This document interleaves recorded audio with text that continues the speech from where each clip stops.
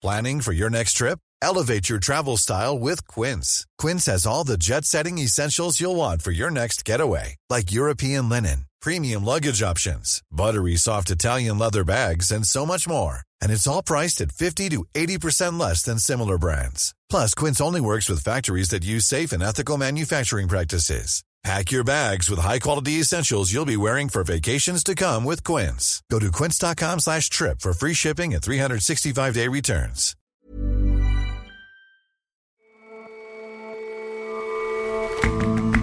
Hello and welcome to The Intelligence from The Economist. In London, I'm Jason Palmer. And in New York, I'm John Fassman. Every weekday, we provide a fresh perspective on the events shaping your world. Since the start of Russia's invasion, Ukraine has been pleading for more artillery. But few weapons have been as effective as American-supplied HIMARS rocket launchers. We look at the precision missiles that are changing how the war is fought. And here's a riddle.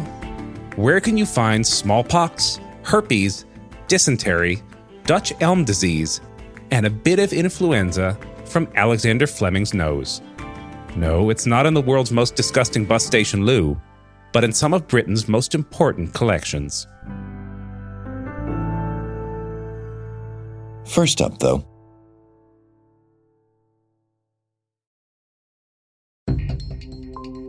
protests are not uncommon in China, but when they do crop up, the country's vast security apparatus tends to keep them small and brief.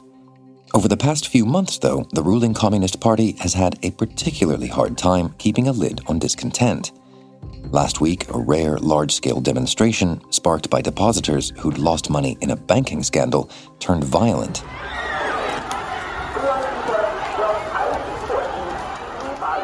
And now, some are taking a less noisy but potentially more damaging course of financial action. They're not paying their mortgages. Hundreds of billions of dollars worth of mortgages. It's enough to worry the Chinese Communist Party, trouble at the heart of the banking and the property sectors, and trouble in the streets. China's property sector is in a bit of a tailspin right now. Over the past year or so, property developers have been restricted on how much debt they can take up. It's very difficult for them to issue bonds now, to get loans from banks. And what that has meant is they can no longer build some of their projects. Don Wineland is our China business and finance editor. China sells most of its homes before they're actually built. This is very typical in China. About 90% of homes were sold this way last year. But after they've sold these projects years in advance, they're struggling to buy the materials and hire workers. That means there are at least hundreds of projects, probably thousands of projects that are stalled around the country. And of course, once you've bought your home, you're going to want it delivered to you at some point. And that's just not happening. And so we've found in many cities across China, the home buyers are no longer paying their mortgages. And we've been speaking for a while about the crisis in China's property market. It sounds like that's really coming to a head. Remind us who's involved here. Many listeners might know the name Evergrande. So Evergrande is one of the most indebted property companies in the world, and it has defaulted on its offshore debt. It's really struggling, and it, of course, is tied up in this problem as well. Many of its projects are not being built, and many of its customers are no longer paying their mortgages. But Evergrande isn't the only problem. Many other property developers have defaulted last year and this year, and there's a fear that many more will do so soon. So is the government worried about this, people just deciding not to pay their mortgages? It is really worried. The government's very sensitive over property in general. It's one of the main drivers of growth in the economy, and a slowdown like this really impacts economic growth. Just to give a sense of the scale of the problem, analysts think up to $300 billion in mortgages might be linked to these stalled projects. That's about 5% of total mortgages in the country. And all of this has really just cropped up over the past week. The pre-sales funds have always been a cornerstone of this market, and nobody really expected them to drop off like this. Really, the news of this only came out last week, and I think a lot of people have been surprised by how quickly and how many people have stopped paying their mortgage. At this point, we're aware of maybe 300 different projects where people aren't paying. That said, there are lots of different types of protests going on this year. There have been lots of angry protesters in Henan province who have been very upset about losing access to their deposits as well. And so what's happened in Hunan? So in late March, we began hearing reports about thousands of angry protesters gathering in the provincial capital of Henan province. The city is called Zhengzhou.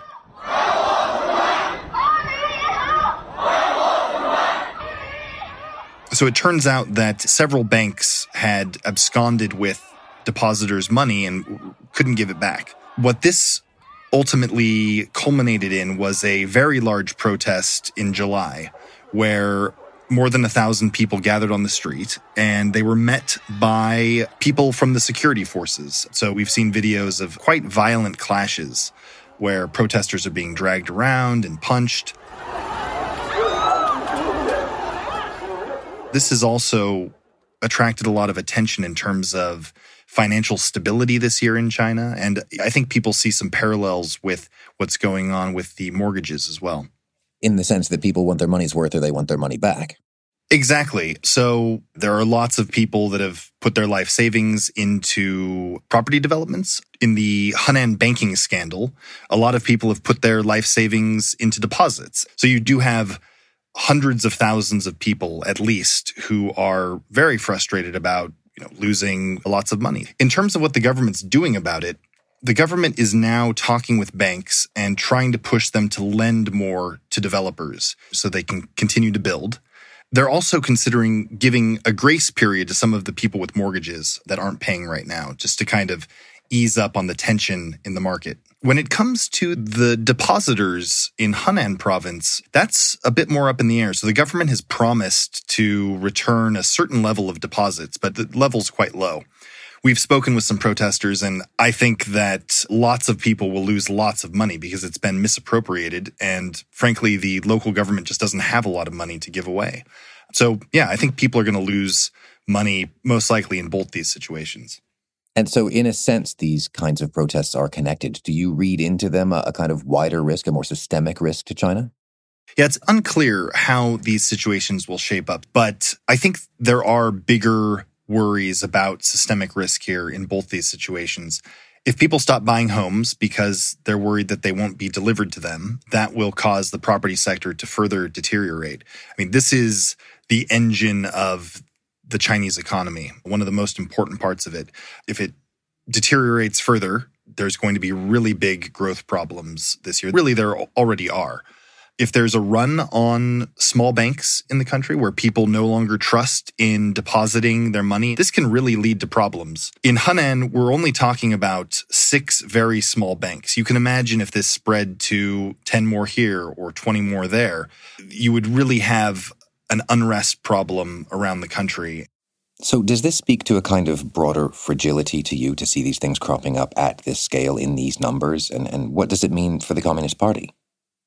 China watchers have been worried about bad debt for decades. With the mortgage boycotts and the protests in Henan, we're really seeing some of these problems spill out into the open. And I think the timing couldn't be worse. You have these severe problems in the banking system and property market. You also have cities sporadically being locked down due to China's zero COVID policy. The economy is really coming under a lot of pressure right now. And all this is happening in the run-up to the Party Congress. This is the all-important political meeting that should be held this fall, and it's where Xi Jinping will most likely be given a third term as top leader. So all these things combined are really putting the leadership under pressure.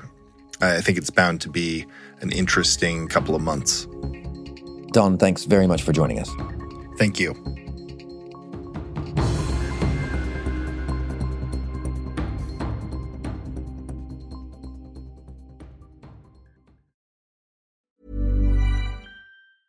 Hi, this is Matt and Sean from Two Black Guys with Good Credit. If you own or operate a business, whether it's a local operation or a global corporation,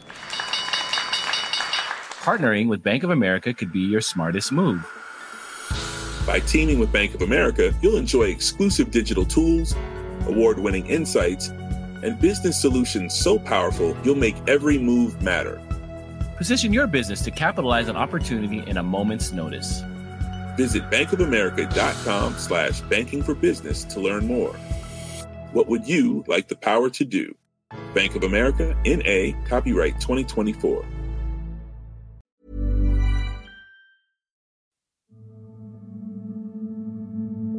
In a video released by Ukraine's armed forces, soldiers learn how to use their latest high-tech weapon.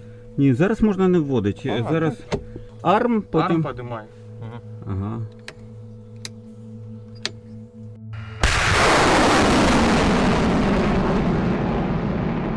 The Precision HIMARS missiles are part of a $700 million defense package that Ukraine's President Volodymyr Zelensky thanked America for in a nightly address this month.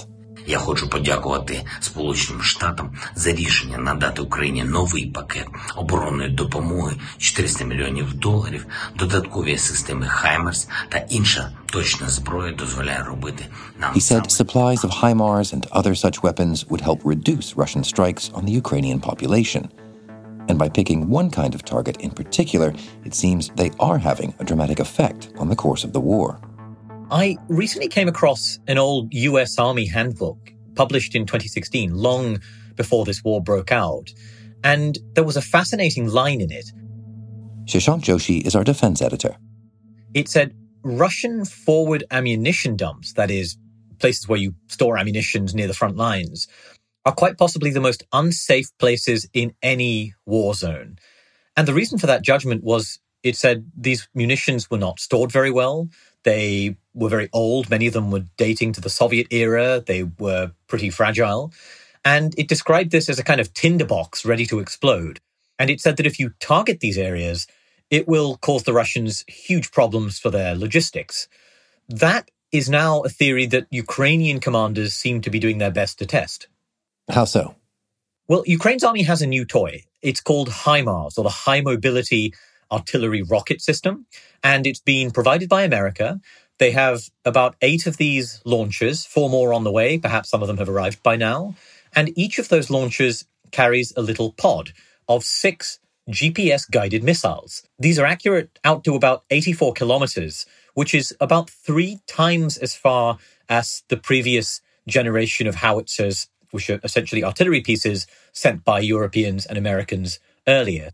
And they are very good against Russian ammunition dumps? By all accounts. The Ukrainians got these rocket launchers, Jason, in about late June. Ever since then, every morning I've logged on to social media, I've looked at Telegram channels, I've looked at what's happening in the war in Ukraine, and almost every day I get a new story of some gigantic Russian ammunition depot exploding in completely spectacular fashion. So, for example, on July 11th, we saw a Russian ammunition depot in a place called Nova Kakhovka in southern Ukraine, going up like 4th of July fireworks. Really incredible stuff. And then on Monday, we saw another depot in Raiska, which is near Nova Kakhovka, again, go up, huge flames leaping into the air. Satellite images show these facilities basically vanishing overnight, because if you blow up a bunch of ammunition, it's clearly going to go boom. I think we've seen at least 20 depots like this go up in flames since the end of June. We've seen other strikes on command posts in Kherson in southern Ukraine that have killed senior officers, including a general. And this is clearly causing chaos deep behind the front lines. So with all of the Ukrainian calls there have been for more firepower, this is it? This is it. Yeah, Ukrainian commanders are absolutely delighted. We and our colleague in Ukraine spoke to the army colonel in charge of HIMARS deployments, and he said, look, this is tilting the war back in Ukraine's favor after they lost the city of Severodonetsk and the twin city of Lysychansk in the last several weeks. They say that not only is this able to very precisely take out these vital Russian nodes well behind the front lines, it's also able to stay immune to what we call counter-battery fire. That is, it can't be hit by the Russian guns because it outranges them, and it can fire and move away very quickly. We call that shoot and scoot. And the Ukrainians are using it very cleverly, Jason. So they're using their old rocket launchers, these Soviet-era systems, which are very imprecise. They're using them to confuse and overwhelm Russian air defense systems, which may be protecting some of these bases and these depots. And then they launch the HIMARS rockets, the GPS-guided rounds. So by all accounts, the Ukrainians feel that this is redressing some of the big disadvantage in artillery that they suffered from in the whole period of this war so far, as we've discussed on this show many times. And what scope is there for Russia to change its tactics in the face of this weapon? Well, to some extent, they can disguise their sites, they can camouflage them, they can break them up into smaller sites. But that is very challenging for the Russians. America's army tends to disperse its ammunition dumps across a number of small sites. Russia's army is, and has been for many years, completely reliant on trains to move munitions and reliant on creating these big depots near railheads where it relies on humans to unload them onto trucks and take them to the front lines. Often it takes over civilian industrial distribution centers. That was fine until HIMARS turned up. If you now create a large number of smaller depots that may be easier to disguise, that's going to make you better protected against HIMARS, but it requires having huge amounts of equipment, which they don't have, or huge amounts of manpower, which they don't have, because they're struggling to get enough manpower for this offensive. And if you move these ammunition depots away from the front lines, away from HIMARS, you're also going to need a lot more trucks to maintain the same rate of getting ammunition to the front lines. So yes, they can adapt, but any adaptation is going to jam up their logistics. It's going to cause some other problem. And even if Russia were to do all of those things, that respite might be pretty temporary anyway. What do you mean by that? Well, when America sent these launchers, it basically made Ukraine promise that it wouldn't use them against targets on Russian soil because America was worried about escalation. And as a kind of precaution, it didn't give Ukraine the longest range munition in its arsenal, the Army Tactical Missile System, which is called ATACMS. That has a 300-kilometer range. If America were to provide that, and the Ukrainians are asking for it, that means every square inch of Russian-occupied territory in Ukraine would become well within range of Ukrainian firepower. Now, I don't think there's any clear sign the Americans are willing to send this. They're still worried about escalation. But if they were to do so, pretty much none of Russia's depots or forward headquarters would be safe from this kind of firepower. So how important do you think these things will be going forward? I hesitate to use the phrase arms race, but we are hearing that Russia might be looking to buy weapons-capable drones from Iran. Is this just sort of the next chapter of many in terms of trying to out-firepower one another? I think that HIMARS mobility means that it's likely to be pretty resilient. However, I think you're absolutely right to point to the issue of drones. There's been some fantastic recent fieldwork by the Royal United Services Institute, which is a think tank in London.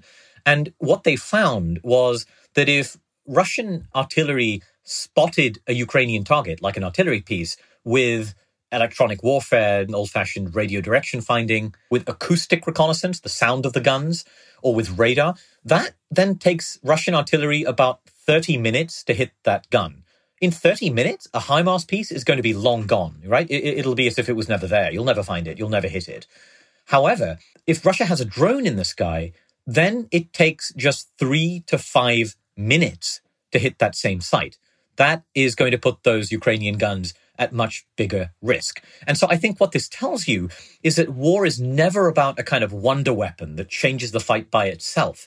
It's a kind of constantly evolving back and forth contest where each side gets a new system, they find some advantage, then the other side gets an advantage and gets the edge. It's a constant back and forth. And I think Russia is not going to simply sit back and take this pummeling. It's going to find a way to try and take the fight back to Ukraine in a really serious way. Shashank, thanks very much for joining us. Thanks as always, Jason.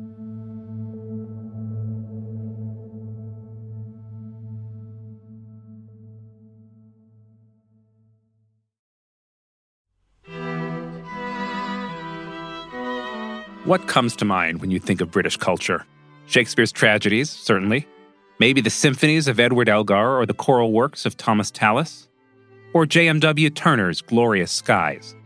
But that's not the only kind of culture you can find in Britain. When you think of Great British culture, you're probably not thinking about E. coli. Catherine Nixie writes about Britain for The Economist. But Britain contains, in fact, some of the world's most important collections of bacteria, viruses, fungi, and cell lines. And these collections are absolutely essential for modern scientific research. What exactly can you find in these cultural collections? You get a really wide selection of bacteria. A scientist described it to me as like an Argos catalogue for microorganisms, but instead of garden furniture and men's watches, you get coronavirus, smallpox virus, and herpes simplex. And then they've all got prices. So a sample of human coronavirus will set you back £282. That's about $347. A dose of herpes simplex virus and cowpox, you can get those for the same price. And you can get a sample of salmonella for a bit cheaper. That's only £164. But if you want anthrax bacteria, then slightly unsurprisingly, that's a bit more expensive. You have to fork out £321 for that. And while its prices are openly available online, you can look up how much their smallpox costs. Its samples are not. To order them, you have to go through several layers of security and quite a lot more security for the nastier ones. They wouldn't even let me see the smallpox. And to see them, you have to have licenses, training, security checks. And Britain's got 4 of these collections, one each for each of the microorganisms that they're storing. So there's one for bacteria, one for viruses, fungi, another one for cell lines. And then there's other kind of culture collections dotted about the place. Partly because there was an enthusiast who just kept them, partly because they're leftovers from research labs. But whatever the specialism of the different lab, they all do more or less the same thing. They keep the cultures that matter.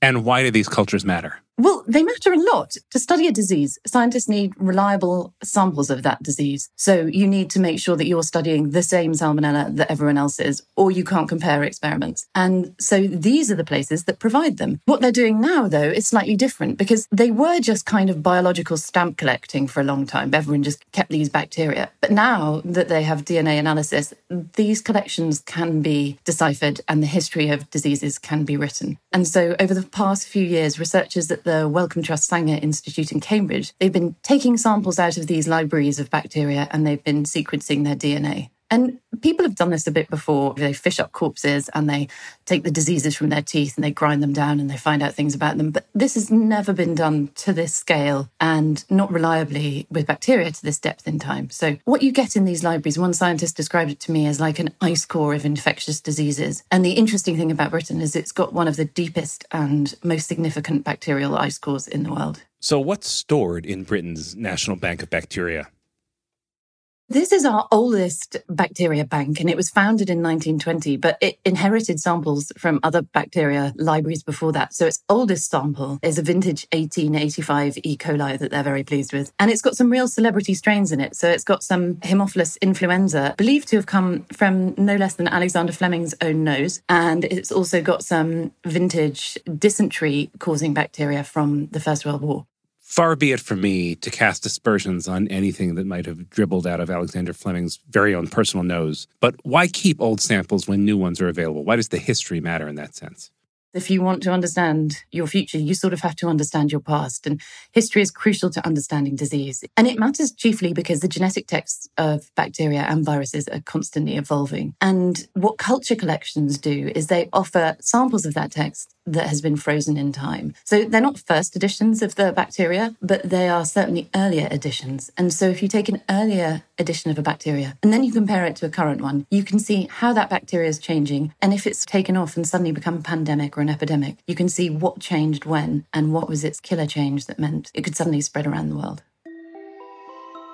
As the man who showed me around that library explained, you don't know what's in any of these. There might be something fantastic that could do something amazing for humanity. And in that same lab, behind a locked door, there is a locked safe. And in the locked safe, there is a box. And in the box, there is another box. And in that box, there is a tiny, tiny matchbox. It looks like somebody sort of put gravy on a glass slide.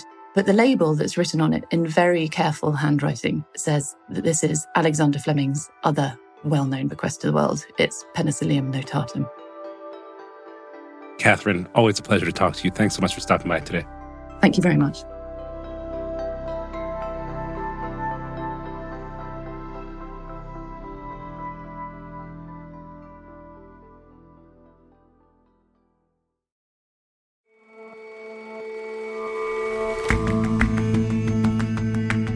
That's all for this episode of The Intelligence. Let us know what you think of the show. You can get in touch at podcasts@economist.com. And you can subscribe to The Economist at economist.com/intelligence offer. The link is in the show notes.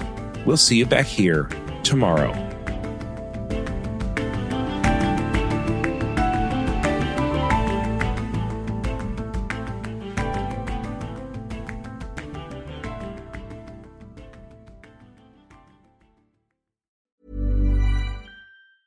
Hi, this is Janice Torres from Yo Quiero Dinero. From a local business to a global corporation, partnering with Bank of America gives your operation access to exclusive digital tools, award-winning insights, and business solutions so powerful you'll make every move matter. Visit bankofamerica.com/banking for business to learn more. What would you like the power to do? Bank of America, N.A., copyright 2024.